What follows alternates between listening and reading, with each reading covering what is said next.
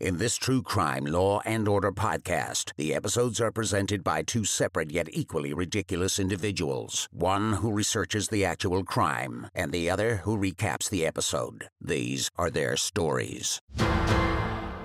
I want to pose a question to you. Okay.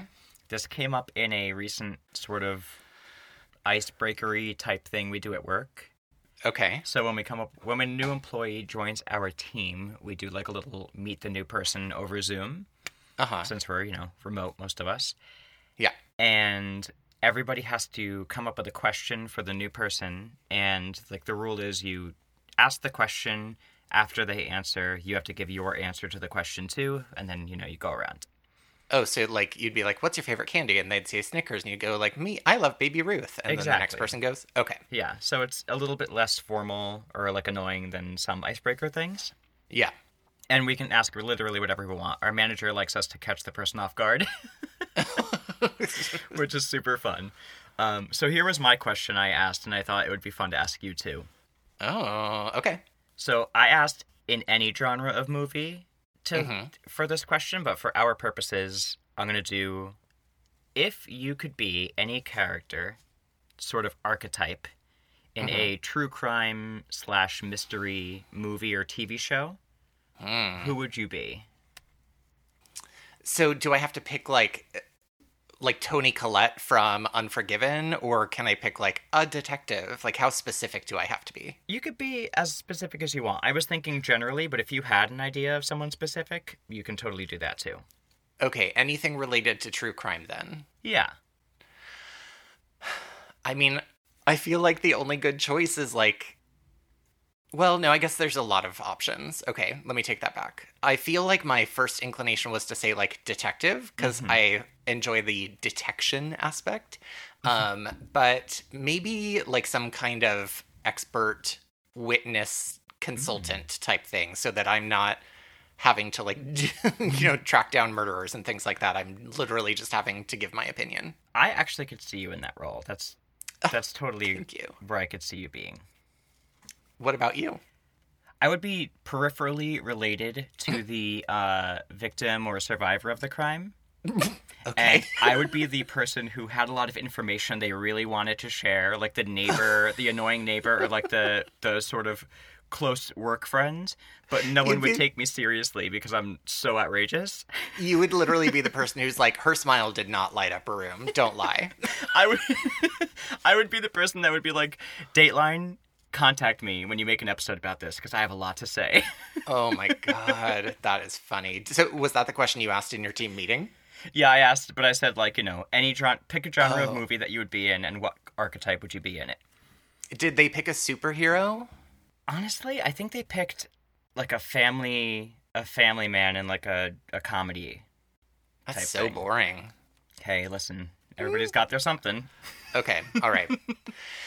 I would like to present for open discussion yet again, Grape Nuts. I can't believe you're still on this Grape Nuts kick. Well, here's why. Number one, I get messages and texts from people who are firmly on my side about Grape Nuts, but I actually just wanted to share that for like posting on our social media, I Googled the old advertisements for Grape Nuts. Mm-hmm. And I thought there was just that one that we talked about that I texted you of the box with muscly arms and legs. Yeah. But there's a bunch of like really old Grape Nuts advertising, and I kind of love them all. So, hey, if you're a Grape Nuts lover or hater, go look at those because they're pretty amazing. I imagine that all of the advertisements for Grape Nuts are only from the past.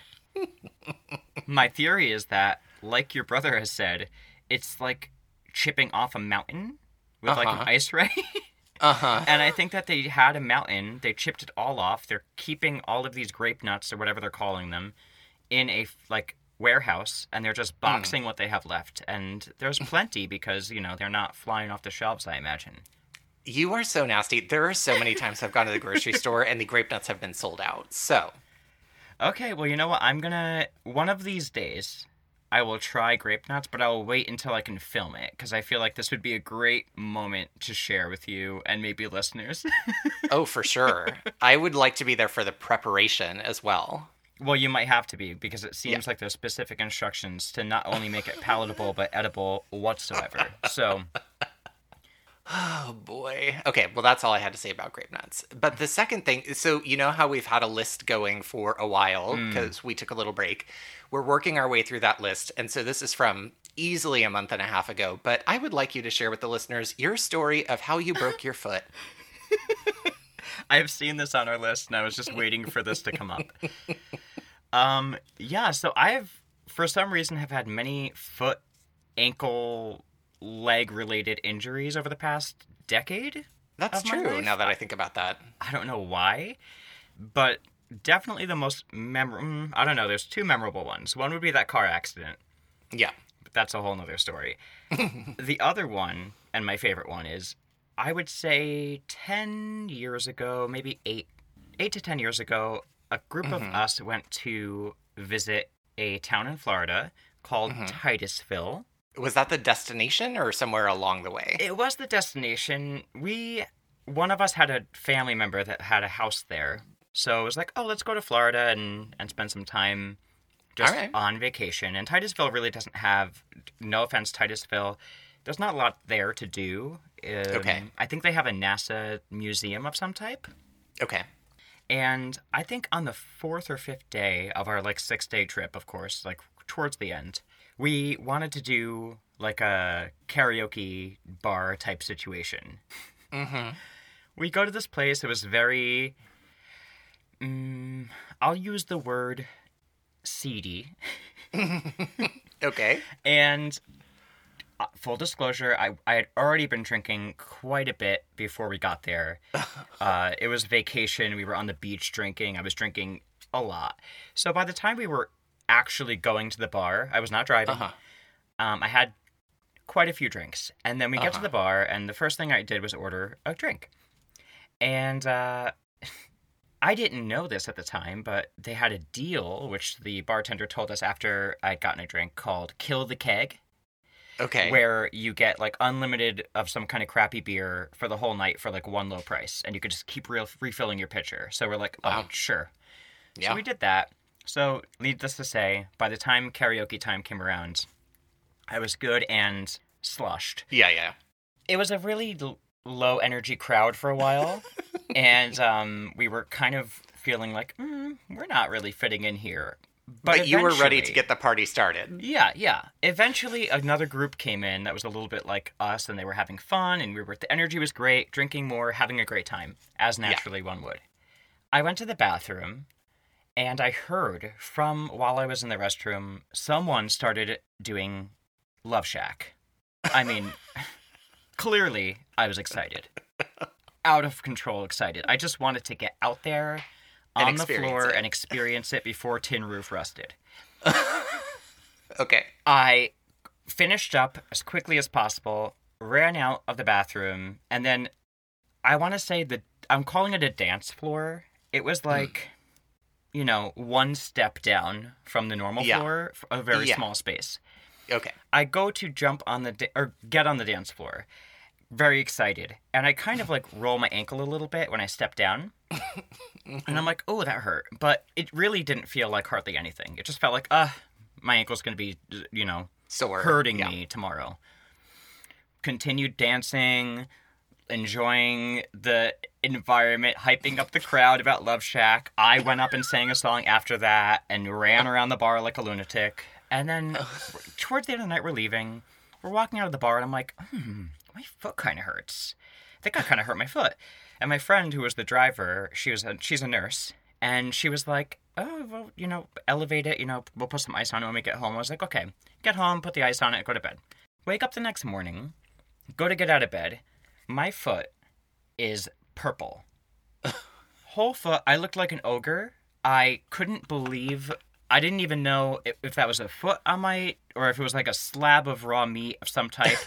I was like, what is on the end of my leg? That's not my foot. That's huge. And I go, I'm going to go get up. I could not stand up. Aww. And I'm like, what did I do? So I hobble out. My friend takes me to the urgent care. And we get there, and the doctor goes, well, or the nurse is like, okay, the doctor's going to have to look at the x-ray and really examine it, but it's probably either like a really bad sprain or a fracture. Uh-huh. She walks out of the room, and I go, thank God it's not broken. And my friend goes, she just told you Fracture. it could be sprained or fractured. And I was like, yeah, but not broken. And she goes, what do you think fracture means? I was like, I don't know. Yeah, they were right. I had fractured my like fifth metatarsal or whatever it is. And I was like, okay, how long is this going to take to heal? Like a couple weeks? And they're like, probably 3 months. Oh my God. They had to wrap me up in a temporary cast, we had to drive a few days later all the way back up to New Jersey. I couldn't help drive at all, of course. And I had to have my foot up in the middle of the center console for the entire drive. Awful. Boy, did I learn a lesson. I feel like if you ever need a story that tells you about the essence of Matt, it is running to B-52's karaoke with such excitement and ferocity that you break your foot on the way. I would say almost no regrets for that. I regret very little about that situation. I regret, obviously hurting myself as much as I did, and I regret running around the bar singing Flagpole Sitta afterwards by Harvey Danger. I do not even know that song. Yes, you do. It's a one-hit wonder. It's not commonly known by the title. Great song. Hang on 1 second. You'll know it. As soon as you play it, you'll know it. Oh my God. That song? I love that song. I hate that song. Get out of town. Oh, God. All right. Anyway, I just wanted you to share that story. I love it. I don't have a lot to share this week. I just wanted to share with you and listeners. I have almost fully caught up on Sinisterhood in the course of the past few weeks. I might be behind you at this point because I think it's been a couple of weeks since I've been able to listen to an episode, and I think I'm not current. I'm not current either. I'm still in 2020 episodes, so you're probably ahead of me. But I've gone through like 80 something episodes. I'm pretty proud of myself. Congratulations! I love them so much, and yeah, they're great. I really identify with both of them a lot, but Christy, I'm totally a Christy between the two of them. Big fan. And yeah, I listened to all of the recommended episodes that you've recommended before, the Mandela Effect episode, the Kennedy episodes. I feel like I'm fully up to date. So if you're a Christy, does that make me Heather? Well, I mean, we can embrace the duality and hold both things if we would like, but there could be multiple truths. So I want to echo your continued support of Sinisterhood and just tell everyone, if you haven't listened to that podcast, it's got something for everybody, and it's just excellent. Yeah, good quality family fun. Mm-hmm. And another recommendation real quick that I've just started watching at the behest of Davey, my partner. Mm-hmm. It's called Love on the Spectrum on Netflix. We just finished both the first and the second season last weekend. Oh my God, how timely. I loved it. I cry every episode in just the most beautiful way. It's just, it's about people on the spectrum, on the autism spectrum, and finding love, and it just is so honest and real, and it's inspiring to see people who just are so honest and so without any of the social nonsense that we all worry so much about. Yeah, it was interesting to kind of watch. Like, there's a like clarity of naming what is happening in the moment that a lot of these, like a behavior that a lot of these people did of like saying what is happening currently in a way that I was like, if everybody did that, it would be much healthier for everyone. Yeah, we were just saying the same thing. Like on the show, at least, they happen to be very blunt and just say like what's going on, but it's not in any sort of offensive way or like there's no cruelty behind anything they say. And like you said, I think that's perfect word. There's just a clarity of focus and mind for the way they speak, and for people to say that they have issues dealing with social interactions, like you said, if everybody were just more like these folks, there would be so much less bullshit and nonsense between people in the world. And sure. I just feel like everyone can learn something from these people who were brave enough to share their journeys. Yeah. Great feel-good show. And that's all I got. Are you ready for the episode? I'm as ready as I can be. Okay. Well, I'm the episode recapper this time. It's season 3 of Law and Order, episode 5. It is called Wedded Bliss. We open on a speedboat, speeding along in the water by like a pier area. And an old man yells, he's fishing, "You're scaring my dinner away. Go play somewhere else." And then he's like reeling in his fishing line and he's like fighting really hard and like, ooh, struggling. And this was the most unbelievable thing I could imagine. He literally pulls up a woman's body. Yeah, like That line would have broken. There's not a chance. I mean, probably couldn't even get a trout. I know so little about fishing, but I guess I've seen people like shark fish for sharks and stuff, and I guess that's probably pretty heavy. It didn't look like a shark fisherman or anything like that. It looked like just certainly a didn't. Standard fishing line. Yeah. So the woman's body, she appears to be like handcuffed behind her back, and Logan and the other police arrive, and one of them describes her as a, quote, floater. Okay. She was weighted down with concrete blocks and had her hands tied behind her back, and she had a lamp cord around her neck. So maybe she was strangled and then tossed in the river. We'll find out. One of the officers at the scene says that she probably, quote, never saw her sweet 16 when Logan asks how old he thinks she is. And, of course, you know, they do the typical Law and Order thing of the cop is like, "That's my child's age." Mm-hmm. Yes, we know. We got it. So Logan remembers a connection to a similar case, but he says that this one isn't a professional job. Like, this doesn't appear to have... they don't say it, but I assume they're alluding to organized crime. Like, they say, "Our friends in silk suits weight them down so they never come up." That's what they're saying, right? I think so, because, you know, the concrete block type situation, always associated with that, sleeping with the fishes, blah, blah, blah. Yes, yeah. So we cut to the title sequence, and I had a little bit of time. Full regular Law and Order episode, not like SVU, the quicker title sequence. So I had a little bit of time. I decided to learn how to solve a Rubik's Cube, and I practiced and practiced and practiced, and now I can do it in under 30 seconds. Ooh. And by the time I learned how to do that and trained myself, we were back with the episode. Were you inspired by A Love on the Spectrum to do the Rubik's Cube? You know, that was amazing how fast he did that. Incredible. So back at the station, Soretta says that there have been... so they identify the woman as a Latina woman, and they say there have been 11 missing Latina women in the, I guess, recent past. But 7 have already been identified, and the description, or this woman, this new body that they found, doesn't match the description of any of the other 4 missing women. So Cragen tells Logan and Soretta to go. He's like, "There's this new science. Go talk to this specialist. She can take a human skull and create an image of what the face would have looked like pre-decomposition." Let me tell you, this did not look like science to me. So, no. I'll get there.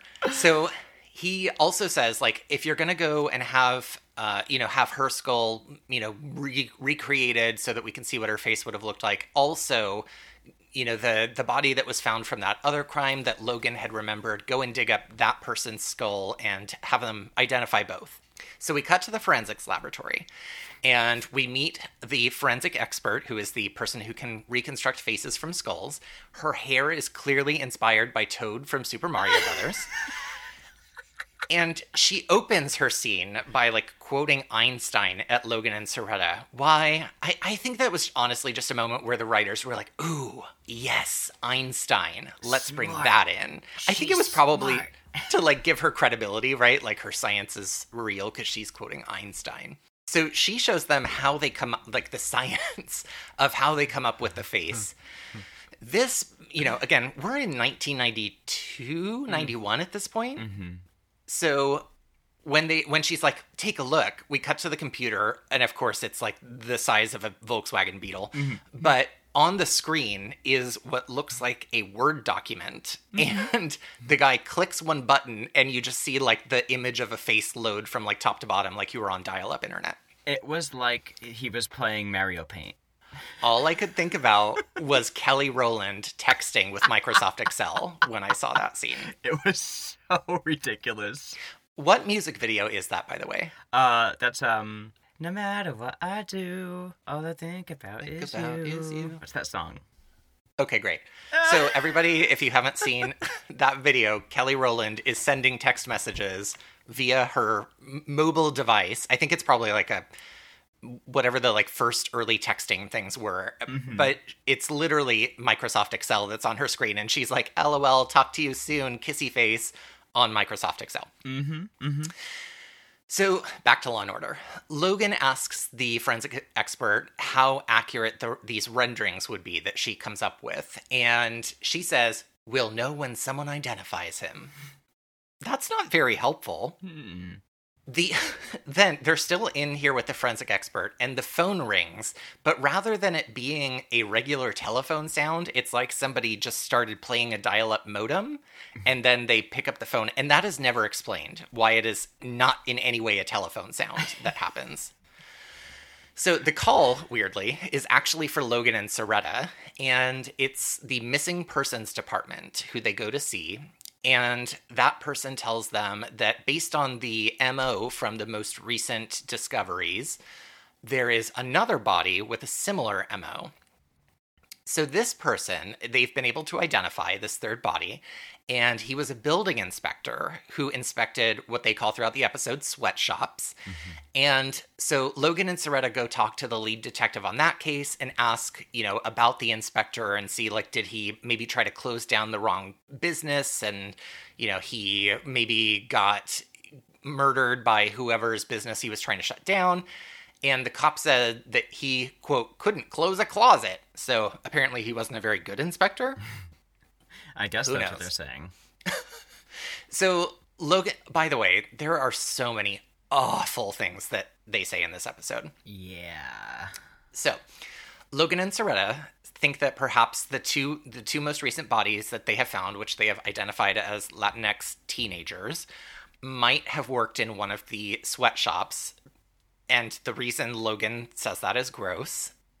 But they decide to kind of like look into this garment industry angle. So they had cuts all over their hands when they found them, and they're like, oh, maybe that's from working in, garment manufacturing. So they go back to the forensic person who had done the facial reconstruction work, because she's finally like now got the face for the woman's body that they found.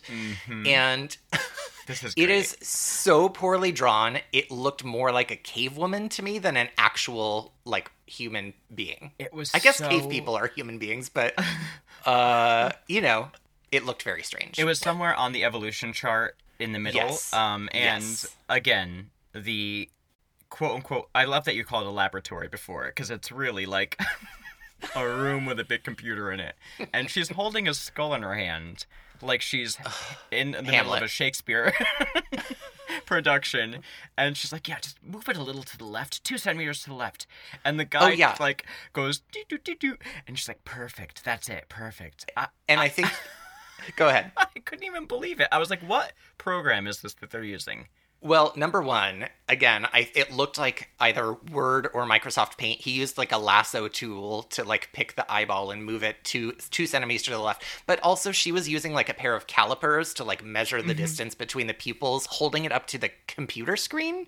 And it's like, that's not science. It's no, it was no. I just couldn't even believe it. Maybe anyway. Clippy helped him out. Maybe. I forgot about Clippy. Okay, she tells Logan and Soretta that based on the structure of these folks' skulls, that she thinks that both of them are likely Mexican. And Logan remembers that the inspector's last shop was in the Bronx, which he refers to as, quote, our newest immigrant paradise. They head down there and they're asking folks, they're showing the photos, which I'm just surprised people aren't running in fear, and asking if anybody knows these people. And nobody really knows them, but they're like, oh, the kids in this neighborhood often spend time at this like club. It's like a pool hall. And so they go over there to show the pictures around, scare the general public, and see if anybody recognizes them. Happy Halloween. Right.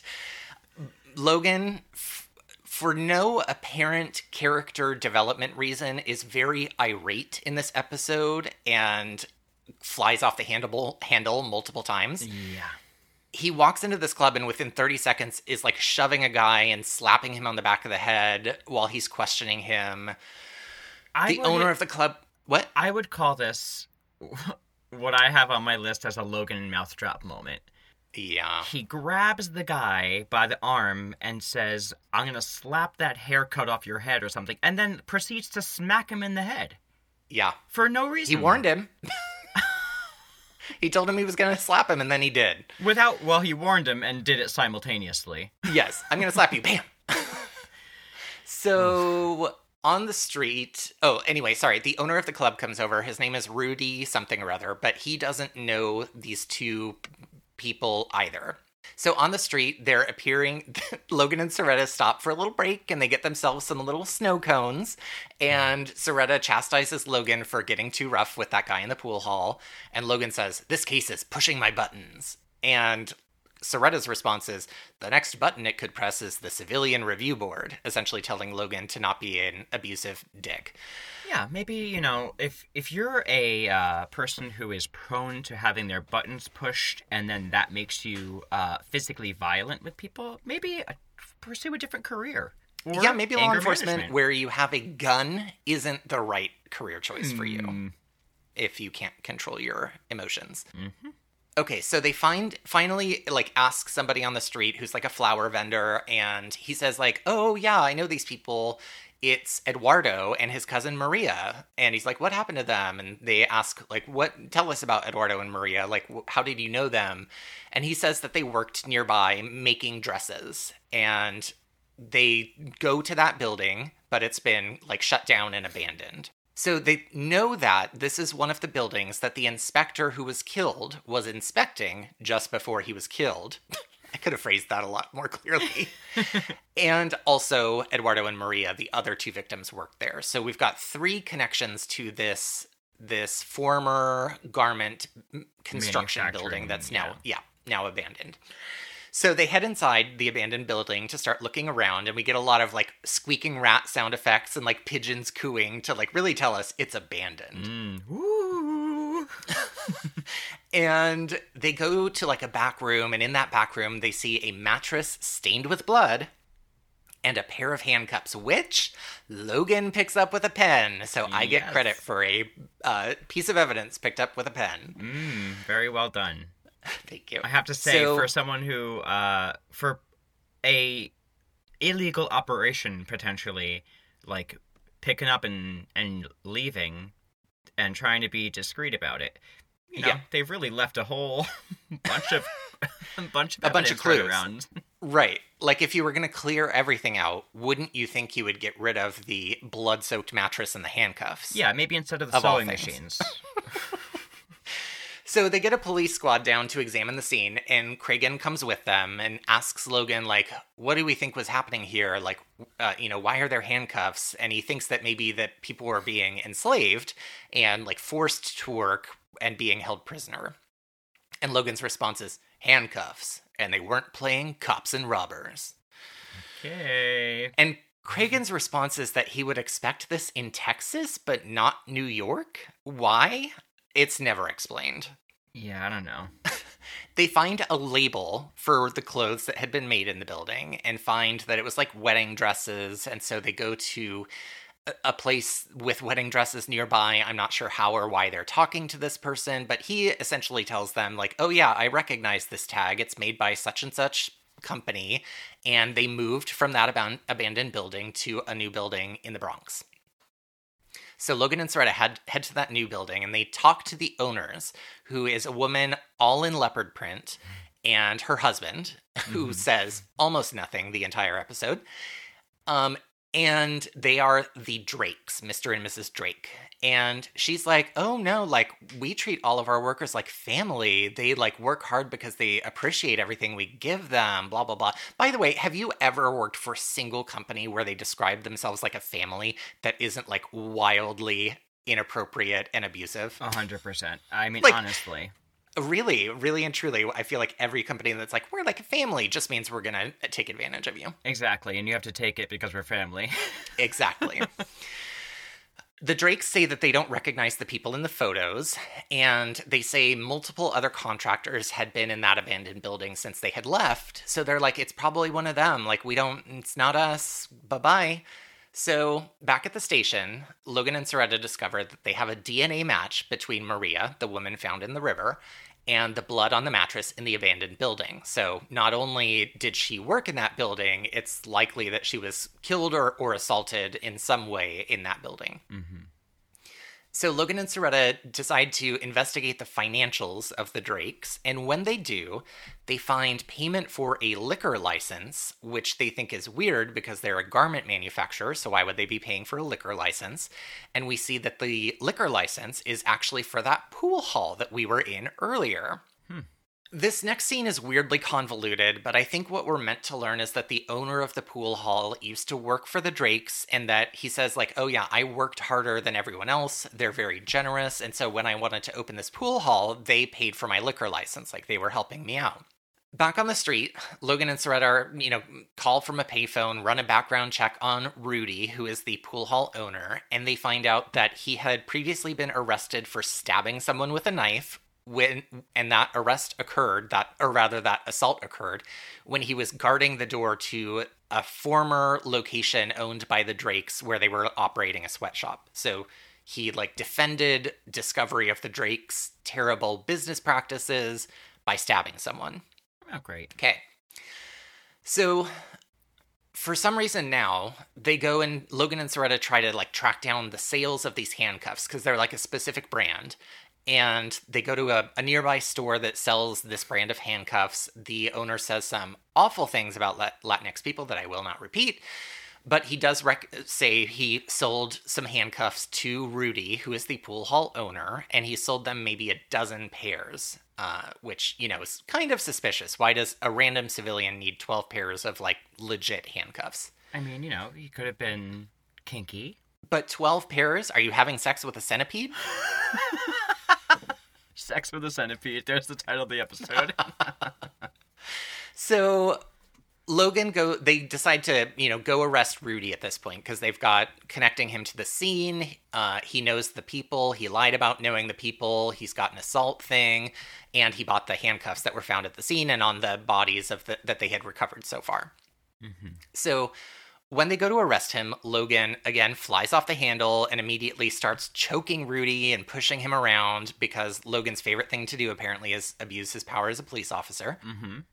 And then we cut to the pretrial hearing, and both the Drakes and Rudy are being charged with multiple charges of murder and kidnapping, and basically, at this point, everybody pleads not guilty, and the Drakes' lawyer says that maybe they knew about these things, but it's because they went along with them because Rudy was so scary to them. He's a career criminal who had taken advantage of these kind business owners.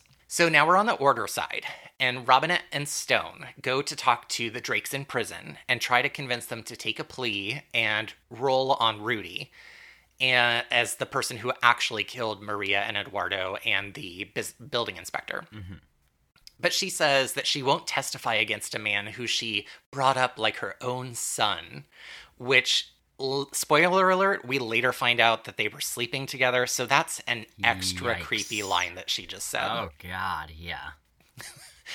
Mr. Drake this whole time, as I said, doesn't say much, but it sounds like she's kind of running the show, and he's, she tells him what to do. Yeah. They don't end up taking a deal.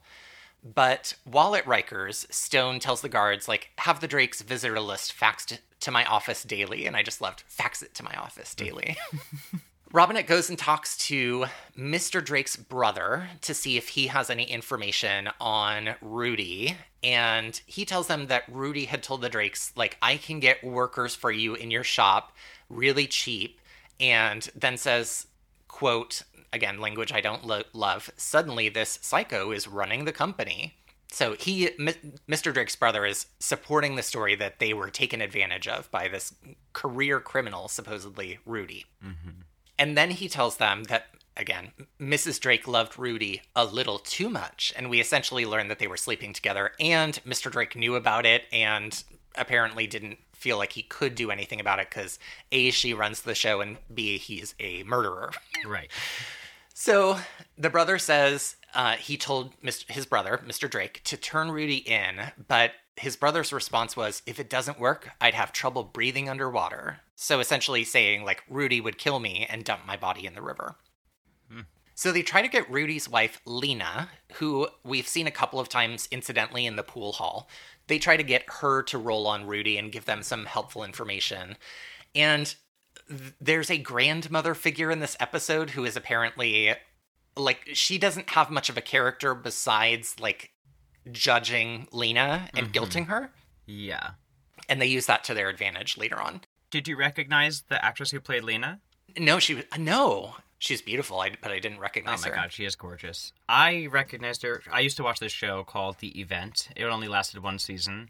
It was great. Okay. I loved it, though. It was one of those, like, oh, there's an alien race, maybe, type thing. So I recognized her from that, and I looked her up, and she's apparently been in, like, a zillion things. Most recently, she was in a TV show called Being Mary Jane. Huh.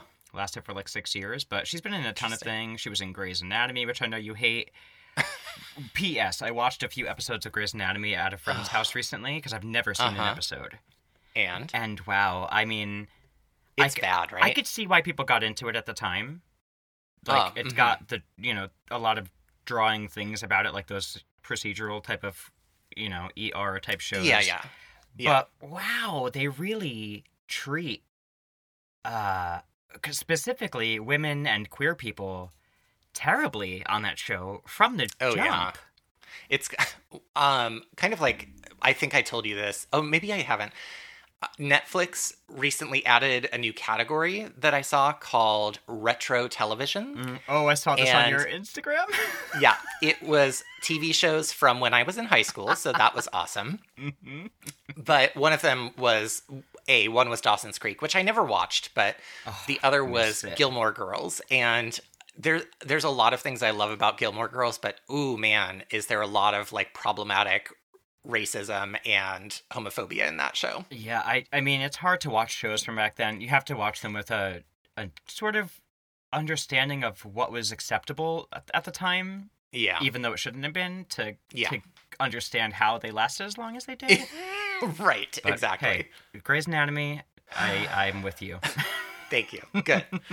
Okay, so Lena, we're at Lena, the wife and the of grandmother. Rudy. Yeah. Yes. So Lena tells Stone, under like the watchful eye of her intimidating grandmother, Lena confesses to Stone that Rudy did kill Maria and Eduardo because they had escaped and they were going to go to the police and tell them that they were being enslaved and abused by this garment manufacturer.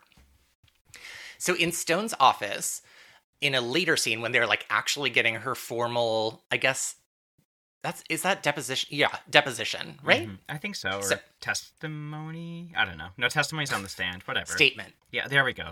She suddenly changes her story and says that Rudy had let Eduardo and Maria go back to Mexico. Like, that was the last he saw of them.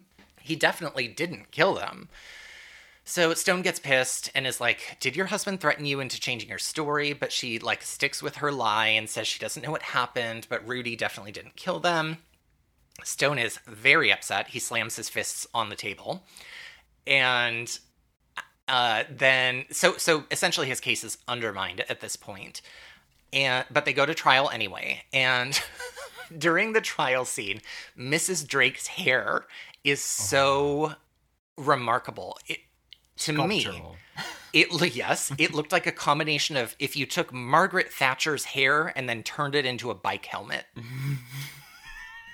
That's the closest I can get to it.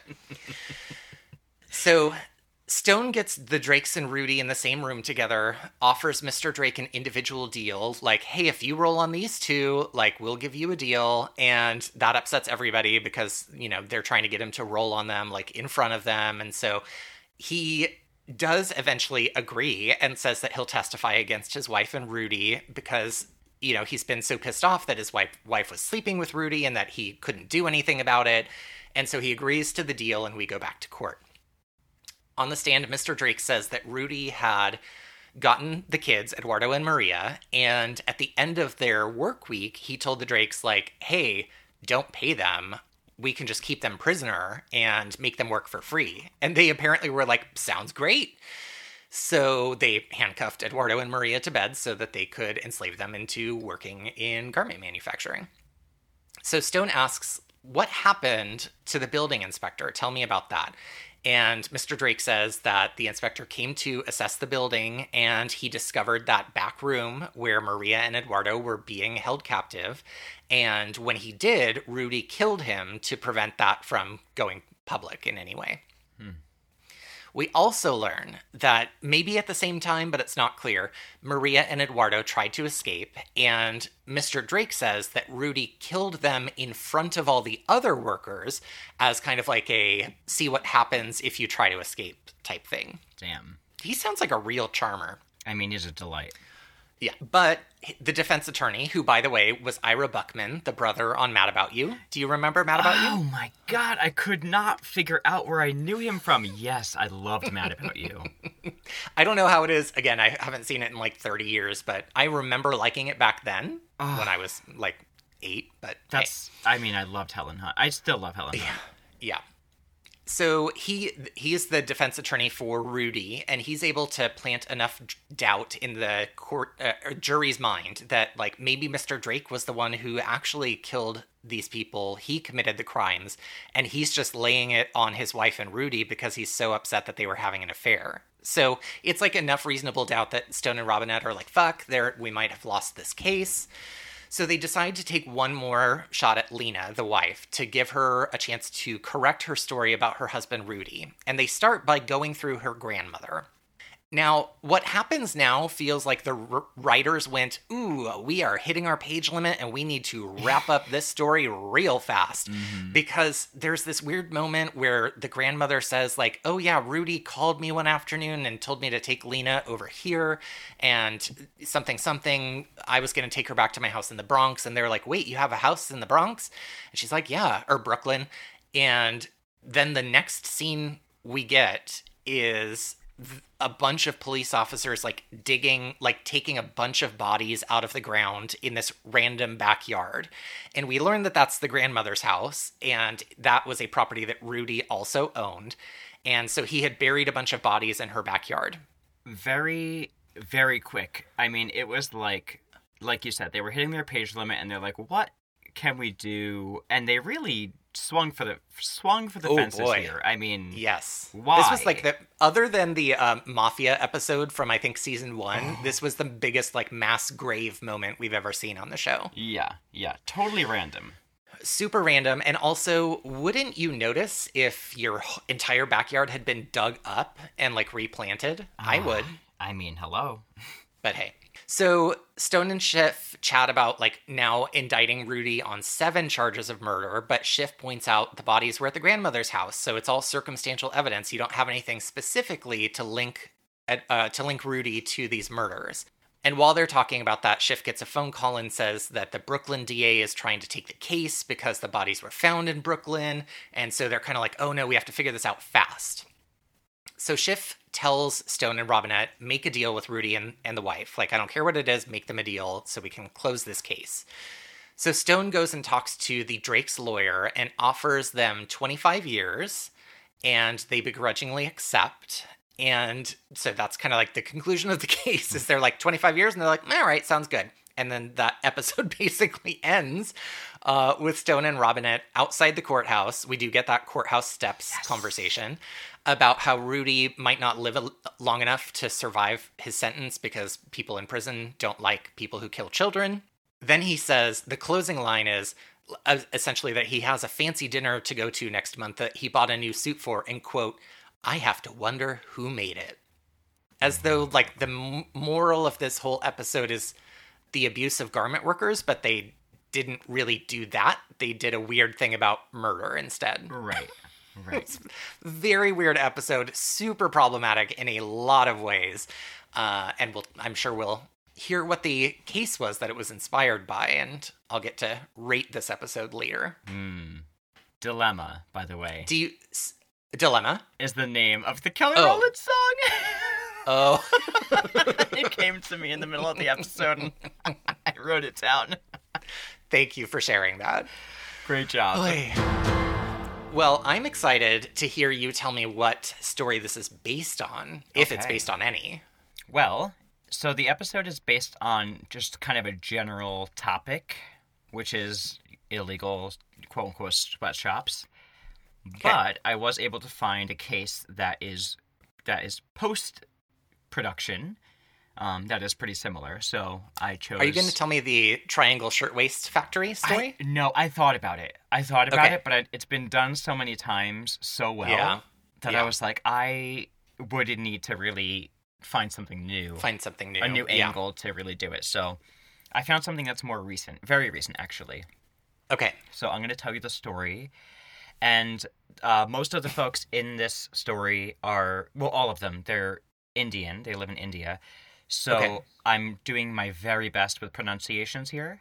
Okay. I listened to a lot of videos, so I think I got a good portion of them down. But Okay. this case is going to be the story of Jayashri Katiraval. Jayashri. Yes. Okay, so have you heard of this at all? It's pretty recent. I have not. No, I don't. Well, if it's recent, it might tickle some vague memories in the back of my mind. Yeah, I hadn't heard of it. It has gotten international coverage. I don't think nearly enough based on what I've heard about it. But When you say recent, do you mean like within the last 2 years? yes. Okay, I think I might know this case, like from seeing headlines, not like in-depth investigation into it. Yeah, I feel like you're more clued into more recent current events than I am, so I feel like it might spark some memories in your mind. Okay, great. So, Jayashri Katiraval was born in a small village in India in the year 2000, Okay. and she grew up in Dindigul, which is a city in the Indian state of Tamil Nadu. Okay. A lot of what is tied up in this case deals with the caste system in India, and I did not know a lot of information about this at all, so Okay. I did as much research as I could, and I'm grossly uneducated about anything like this. So, from what I've read, and I am just saying this, I invite any listeners who know anything about this or who hear me misspeak at all or make any errors, please write in and point them out because I'm trying to understand more. Yeah. But I recognize that, I'm a white guy in New Jersey who doesn't really, who has a lot of privilege and not needing to understand this kind of thing. But Yeah, I would like to, so. Yeah. So from what I have researched, the caste system was based on Hinduism originally, and it's currently recognized and supported by police and government bodies in India, as well as smaller village councils, so really all over the place. Yeah. It separates people out by their pureness, I guess, Yeah. and ultimately, unfortunately, their desirability socially, Yeah. so to speak, and it bases its classes or, levels on two concepts in Hinduism, which is karma, meaning work, and dharma, which in this sense means duty. Okay. P.S. Do So- you remember the sitcom Dharma and Greg? Oh my god, yes. She's a Scientologist, I think. I was going to say, speaking of sitcoms that I'm sure do not hold up. I'm sure. That just is riddled. Yes. Yeah, because she's very culturally appropriated in everything yeah. dharma. Yeah. Yeah. So the highest levels in the caste system are, and I'm going to do my best with these pronunciations, Brahmins, which is the highest level, and that's reserved for priests and teachers. Then right below it is Kshatriyas, so trying, and this was for warriors and rulers. Okay. And then on the lower tier of the lower two levels are Vaishyas, which were merchants and farmers, and Shudras, which were laborers. Yes. So these are the four levels of the caste system, and then outside of that, there's a caste known as Dalits. Dalits are what we're mainly going to be speaking about here. They're the lowest level, and they're excluded from the other four in most ways, socially. Can I ask one question? Yeah. So, again, my knowledge on this is limited to probably a few college classes I took. But I seem to recall maybe the lowest caste category also maybe being referred to as untouchables. Yes. Did you encounter that? Yes. Okay. Yes, I'm actually going to talk about that in a second, just briefly. Great. Okay, so if sorry. you have more information on it, please interject. No, don't be Okay. sorry. Anything you know about this, interject whenever you can. Okay. So this lowest level of Dalits, there's clear separations for like the top two levels and the lower two levels, where like members of each of these castes would be separated, where they were allowed to live, where they were allowed to like cohabitate with one another, where they're able to travel, even where they're able to drink water or use the bathroom. And that's just among the 4 other levels, not even counting the Dalits at this point. Okay. Those who were known as Dalit were excluded from all of that. They were like people who were just, the only jobs they could get were like cleaning bathrooms. And the word Dalit itself is from Sanskrit, and it translates to broken or scattered. Okay. And for decades, as you said, they were known as untouchables, and not in the like Americanized connotation of being like above the law, but Right. more like literally unworthy of human contact.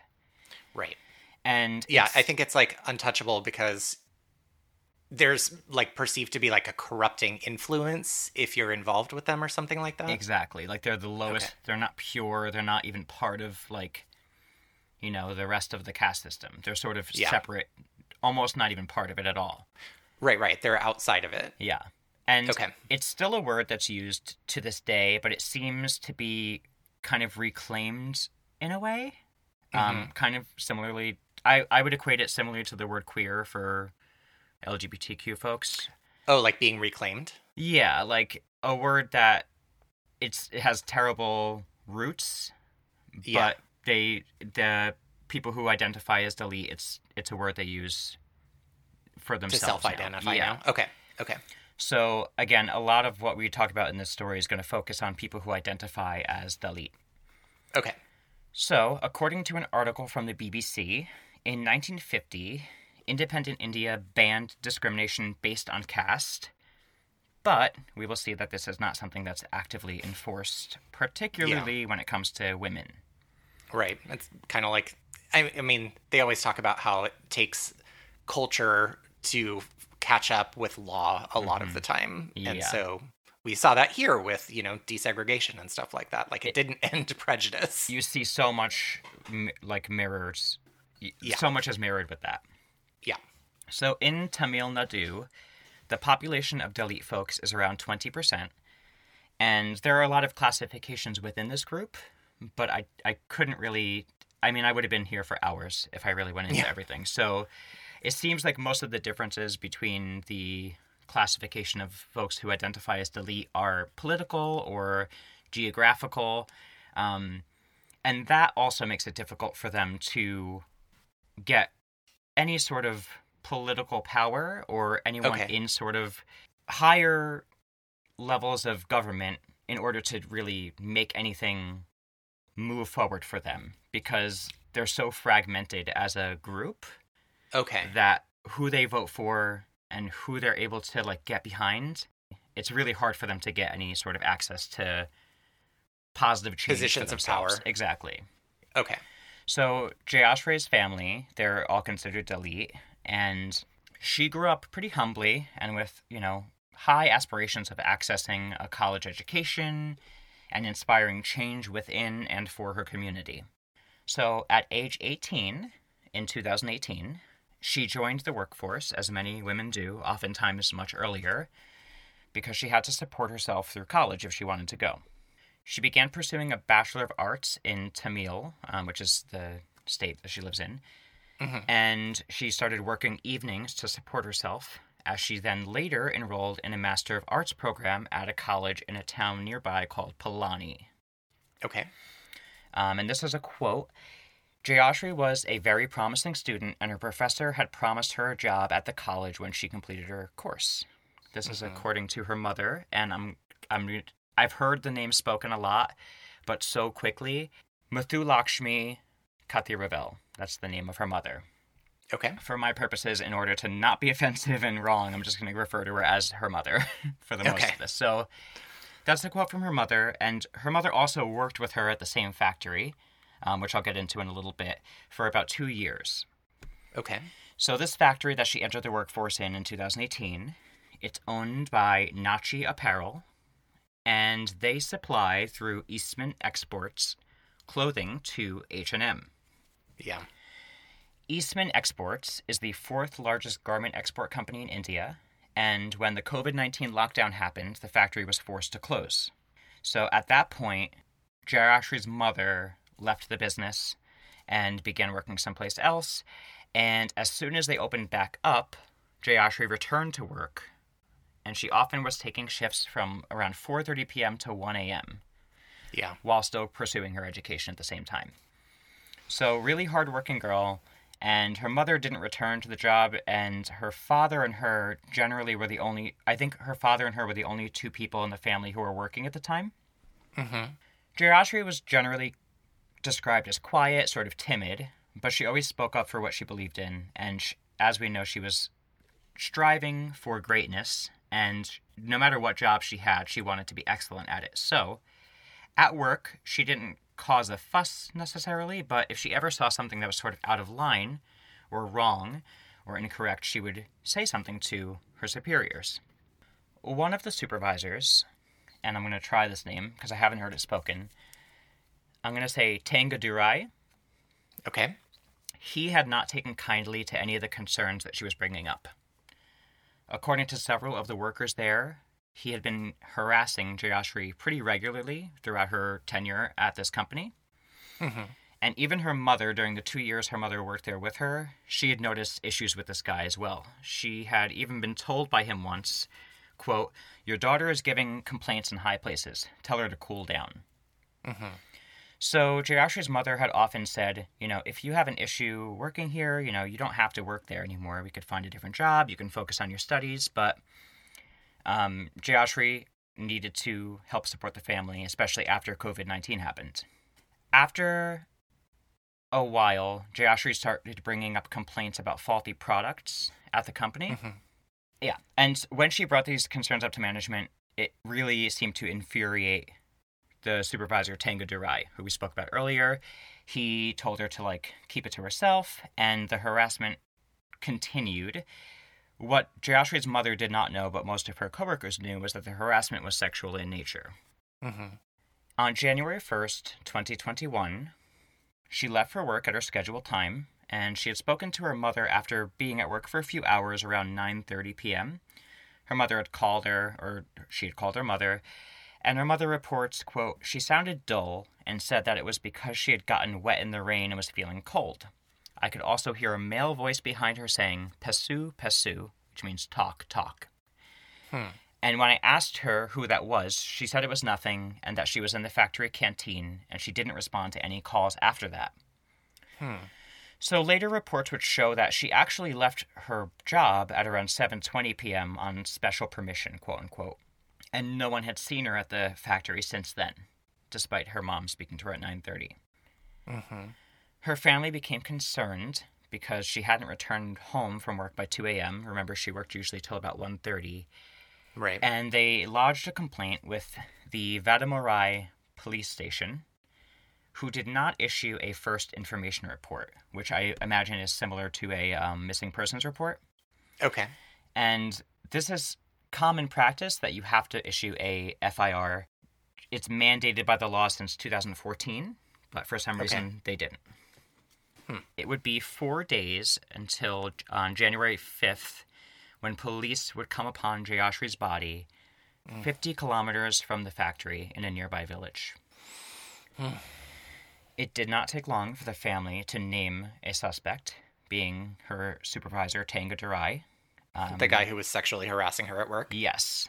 Yeah. They knew he was problematic to her at work. They didn't know how bad it was. But they also knew that he was constantly calling her under the guise of, come to work and take extra hours or issues like that. And like I said, Jayashree's mother worked with him at the company in a different department and had noticed, he had made comments to her about her daughter. So immediately that's who they went with. Okay. On January 8th, Tanga Durai and someone named Jagannathan, they were arrested for the murder. Mm-hmm. The second man that I mentioned, Jagannathan, They mention him in a lot of the articles, but I didn't see a lot of information. It looks like he was someone that participated or allegedly participated. But while in police custody, Tanger Durai does confess to the murder and abduction. And we'll get into that in a second, what he says.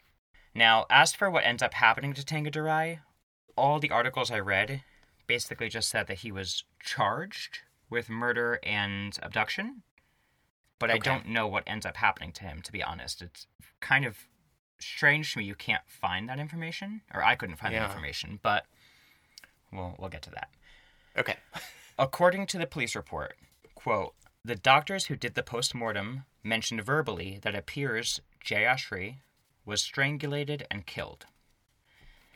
Even though this is stated in the police report, the actual post-mortem report itself mysteriously does not include this information. After a full investigation, it has been found, however, that she was raped, poisoned, and strangled at the hands of her supervisor. God. She was just 21 years old. According to him, as reported by police, quote, as she worked there at Nachi Apparel, she came to know Tanger Durai of the Gounder community, and both of them developed a relationship. Over a period, Jayashri started harassing Tanger Durai to marry her, and thinking that if she continued to live, it would cause him all kinds of trouble. He decided to kill her with the help of Jagannathan. He fooled her, saying he would marry her on January 1st, and asked her to come to Otankretam by 8 p.m. that night. So that is his account of what happened, and what the police put out as well. This account will later be echoed by another organization, which I'll touch on as well, but it's been disputed by troves of her coworkers, friends, and family, many of which belong to the Dalit community as well. And this caste is considered lower than the Gounder community, which is mentioned in that report. That's where Tanger Durai belongs. And they're considered like high class. So her boss, who is sexually harassing her, is a member of a like category of the caste system that is higher than she was. Correct. And that is like potentially what all kinds of trouble means in that Purvee's quote. Like if he was seen with her, that would cause all sorts of trouble. That's what, according to him. After her murder, it took weeks to even convince government agencies and police that the murder should be investigated seriously at all. And by all accounts, the crime was caste-based. Her father echoes this concern about it being about the caste system. He says, quote, caste was the main reason. Why else would he have gone to the extent of killing her? Within a matter of 1 month after Jayashri complained about him regarding faulty pieces coming into the factory line, he seems to have schemed to use her and finish her. We hear now that many workers in the factory who worked under him had stopped going to work because of the way he would be abusing them. So, all of this, the evidence and testimony of other people who were directly related, conflicts what he says about their quote-unquote relationship. Despite Nachi Apparel coming under scrutiny for sexual harassment and being investigated by Eastman Exports, they report there were no reports of sexual harassment by Jayashri against anybody, or really by any women there. Everything's on the up and up, and we have an internal agency that they could report to, and all the stuff in place. They agree with the police findings that the murder was because of this quote-unquote relationship. And most officials tried to chalk this up to Jayashri's character as sort of like a seductress almost, like trying to push this guy into marrying her. H&M did not seem to have any direct knowledge or involvement in these practices, and they've issued statements saying that they will continue to work with Eastman Exports as the claims are being investigated. It's not great. No. Up to 25 women, most of which anonymously reported, who've worked at Nachi, have come forward saying that they have faced sexual harassment and gender caste-based violence and discrimination at work. They also say that there's no complaint systems in place at the factory. The factory has 90% female employees, most of which are Dalit, and 90% of the supervisors who act with impunity against them are male. Mm-hmm. They are restricted access to water and bathroom breaks outside of a 15-minute window of a day. And they're often pressured to make over 1,000 garments each per shift. And remind me, like, it's all kinds of stuff for H&M, like, or were they making one specific thing? It just says that they make clothes for H&M, so I'm not sure if it's any particular, brand or branch or what, but... Tell me again, how many? Over 1,000 pieces per day per employee. Okay. Listen, I can sew okay. I'm not amazing at it, but I can sew pretty well. There's not a chance I could make that many things in a day. Yeah. Can you imagine in one shift, and especially a night shift, and if they're getting faulty products, can you imagine? I couldn't even imagine a fraction of that amount. Right, yeah. Also, they're usually promised an annual bonus upon being hired, but fired before the first year. Wow. Most of them make about 80 pounds in... where I don't know where pounds are. I guess that's a lot of Europe. Yeah. They make about 80 pounds per month, which in dollars is about $108 per month. $108 for an entire month's worth of work, making, again, Thousands. Did you say 1,500 things per day? They're pushed to make up to 1,000 garments per day. That is so, like, and to think about what those garments must retail for, it's got to be at least, like, for H&M, like, $20-$30. And so if they're making that much on each of those, it is so exploitative of their labor. Insanely. And like people always joke about H&M clothes being like cheaply made but cheap to buy. Yeah. And yeah, there we go. Yeah, it's fast fashion. Yeah, Have you heard exactly. that? Yeah. Yes. So these accusations are, of course, denied by Nachi and Eastman Exports. And even today, after investigations and reports have been published by both entities, they still dispute all of these claims. But there's so much evidence against it. Mm-hmm. The case drew international media coverage due to tireless efforts of organizations such as the TTCU, which is the Tamil Nadu Textile and Common Labor Union. Okay. And this is a volunteer grassroots female-founded group fighting for the voiceless and vulnerable women laborers in the textile industry. Working with the family, the TTCU have exposed countless and grotesque incidents of poor and abusive work conditions for the women workers and Dalit laborers in the industry. Mm-hmm. And they've been able to draw a lot of media attention to this case. They shared the following statement from Jayashree's mother. She was the first in our family to have a chance of having a life outside the garment factories. My daughter told me she was being tortured at work. I do not want other people's daughters to suffer the same fate. The Guardian is one of the organizations, the media organizations, who have published multiple articles in support of Jayashree's family and the Dalit community. And they report from one employee at Nachi, when we try to complain about inappropriate behavior from our supervisors, the senior management also tells us this is how working conditions are in a garment factory, and that our role is only to come to the factory, finish our work, take our salary, and leave. Not surprising. Right. They even obtained footage, The Guardian, of 50 men from Eastman Exports on January 29th, same month Jayashree's body is found, forcing their way into her village and into her family home, pressuring her mother to sign paperwork, forcing her to accept financial compensation and essentially keep her mouth shut. After she was dead. Yeah. So, like, stop talking and complaining, we'll give you some money to make this all go away. Exactly. Okay. And I don't have the amount of money, but it was not a lot. Not that it matters anyway. And the event actually led to Jayashree's mother being hospitalized and due to overwhelming stress and fear for her and her family's life. Not surprisingly. Well, no. Yeah. A mob of 50 men coming into your village unexpectedly, trying to force you to sign a paper. Terrifying. Eastman Exports issued a statement about this, saying, "We understand that this outreach may have created the impression of us pressuring or influencing the deceased employee's family. Outreach. We have instructed all of our management staff and persons representing Eastman to put on hold any outreach for now." Outreach. Right. Outrage is more like it. Honestly.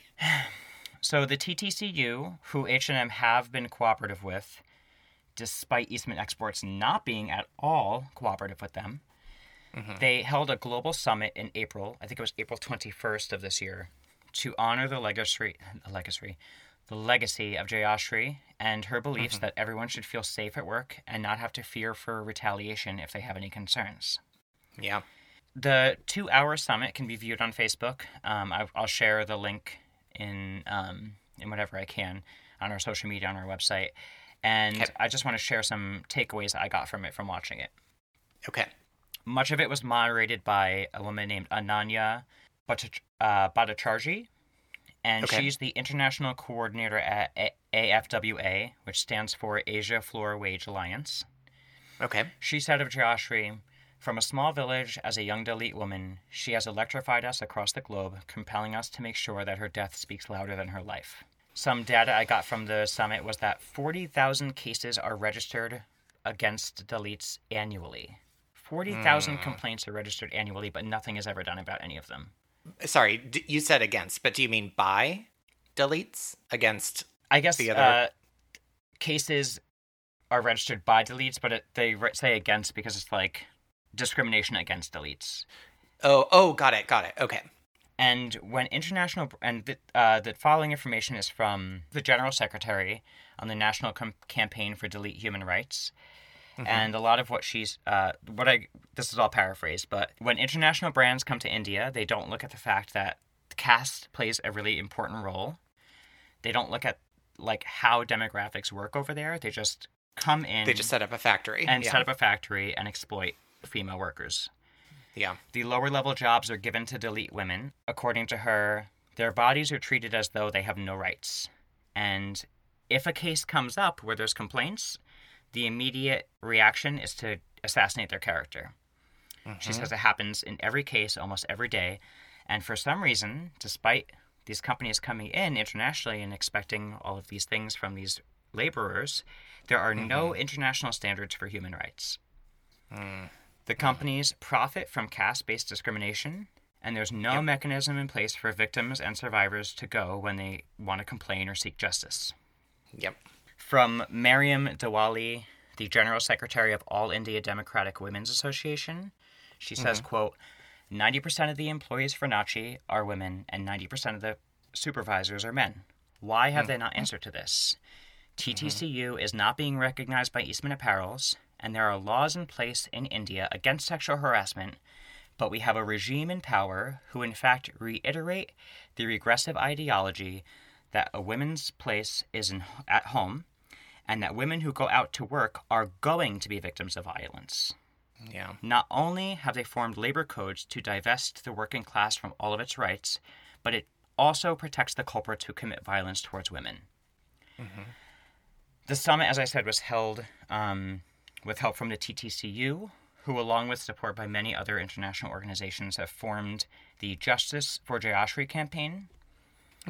They are calling for global solidarity and fight for reform for the garment workers in India with the GLJ, which is the Global Labor Justice. A little tongue twister there. From their website, the Justice for Jayashri campaign is led by a coalition of international unions, labor groups, and gender justice organizations in honor of Jayashri Khetarwal. And they describe her as a young Indian Dalit woman garment worker and union member who is organizing against gender-based violence and harassment at a major Indian garment manufacturer that supplies to American and European fashion brands. The fight is still ongoing. There's a Change.org petition that needs, I think, about a few hundred more signatures to reach the, general 450 that they try to get. I'll share that on our social media as well. And I've reached out to the campaign via email, expressing our support for them and letting them know that we're going to feature this case in an episode. And I've asked them to reach out if there's anything specific that they think would be most impactful for listeners to do, who want to help or do anything for the case. And if there's anything about Jayashri they'd like us to share to sort of humanize her for folks who, might see this as just a name in the news. Yeah. So if or when I hear back from them, I'll be sharing that in upcoming episodes. Nice. The last update I have for the case is that in early April, I think it was actually April 1st, the AFWA, which I mentioned before, they announced that Jayashri's family has reached an agreeable compensation settlement from Eastman Exports, but the campaign is still fighting for major reform, for further investigation into Nachi Apparel, among a list of other demands for both H&M and Eastman Exports. Yeah. A list of these can be found on the UK Justice for Jayashri website. And I want to end with a quote from her mother from the Global Summit. She says, "My daughter was thrown into the bush as a street dog. The factory never showed concern. As a mother, I don't want this to happen to any daughter, any worker. Because I lost a beautiful daughter I could never get back. I consider all the workers as my daughters, and the incident that happened to my daughter should never ever happen to any other worker." And that is the tragic and still ongoing story of the murder, abduction of Jayashri Kathravel, and the sort of fight for justice for all Dalit women and really garment workers in general. I mean, this isn't just Right. secluded to India. This is where a lot of it's happening for the purposes of this. But I mean, it's literally happening in Los Angeles. Like it's literally everywhere. Oy. And it's such, her story is such like a perfect example of Kimberly Crenshaw's concept of intersectionality, that like the oppression she experienced was this intersection of both her status as a woman and also the caste system that allowed for these things to happen to her and will allow for them to continue to happen to other women who are in that same caste category, because the system of power allows for that abuse to happen. Yeah, it's heartbreaking because you hear in the summit there. I mean, it's 2 hours long. It's a lot of information. A lot of people from across the globe, a lot of organizations in America, in Indonesia, in Africa, all over the place are supporting this campaign. And so, but it just speaks to how widespread this is an issue. And even though, you know, like I read that there's all these systems in place and laws against caste-based discrimination and gender-based violence, there's nothing in place to enforce it. I mean, if you're working in an organization where the perpetrator of the violence against you and the abuse against you is the people that you would report to, who do you report to? And all of them fear retaliation. Like in all the articles, most of the people who come forward have had to be anonymous because they all fear for retaliation and they need these jobs. Like, they don't have any other options because as people who identify or who are identified as Dalit, they don't have a lot of options. Yeah. And all of them have to work, you know? And they go to work with the expectation that they will be abused, and that's just how it is. Somebody somewhere said this, and it's a quote that sticks in my mind, and I wish I could attribute it to someone specific, that what you were saying is like the people that they would report that issue to are the people who are abusing them. And somebody had this like perfect way of encapsulating that, saying that, you know, those kinds of mechanisms are like going to the source of your illness for a cure. Right. Like that's not going to work. So, yeah. Oh my God. Yeah. So, I mean, well, great job. Thank you. I mean, it's just very upsetting. I mean, of course it's upsetting, but it's upsetting to know that this episode of Law & Order was from 1991, 1992. Yep. And it is, this case, this story of Jayashri is from this year. And what's changed? Very little. What's changed except for the location? And people don't hear about it because it's in India. It's a woman in India who, even in her own community, is looked at as like the lowest level of person for no reason. Right. And so how does that get any sort of coverage on a global level? I'm glad it has. Yeah. But it needs a lot more, hopefully by people who are more equipped to talk about it than I.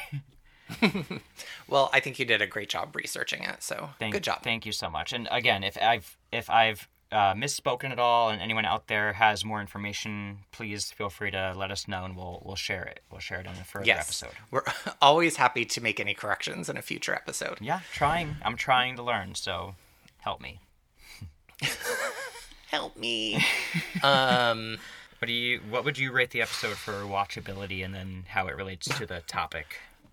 Watchability, I'm going to give it an F because I thought it was bad. Like it was a convoluted storyline that they just like had to wrap up with some weird mass grave story thing at the end, and They said really offensive things that nobody ever, like, questioned, and they didn't ever, like, trouble any of the stereotypical depictions of anyone. So F for the show.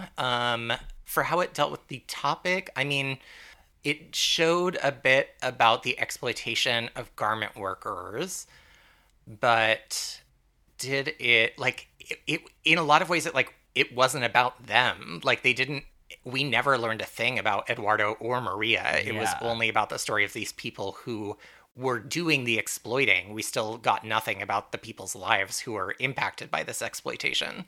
Yeah. So all that's to say, D. I'm going to agree, I think, on both. I think watchability, total F. Not an interesting episode. A lot of terrible, terrible stereotypes and really unnecessary, like, language and violence. Yeah. And so total F there. And then crime, I'm going to give it a D as well, because while it did, quote unquote, shine a light on the garment industry and, illegal operations and poor worker conditions. I mean, less than poor worker conditions in the episode. But, it was just sort of the context for murder. It had nothing to do with the people. Right, exactly. Yeah, so... Well, Ripped from the Headlines is an indie podcast, and if you enjoy listening to us and think other folks might too, the very best thing you can do is to rate and review our podcast on whatever platform you use to listen to our episodes, or feel free to do it on all of them, because that's the number one way that other people can find our podcast and enjoy it along with you. That's right. And the best way for other people to find the podcast is through word of mouth. So tell a friend, post about it on Reddit, find other ways to spread the word. Yeah. We also love connecting with our listeners, so feel free to send us an email at rippedheadlinespod@gmail.com. Find us on Instagram, Twitter, and Facebook at Ripped Headlines. And while you're online, head over to rippedheadlinespod.com and you'll find a link to our Patreon there, as well as our new merch store. Yes, and speaking of Patreon, a percentage of our Patreon proceeds get donated to the Equal Justice Initiative, so by supporting us, you are also supporting positive change in the world. Thank you so much for listening to Rip from the Headlines, where you get the facts and some fiction. We will see you next week, and until then, stay out of the headlines. Bye.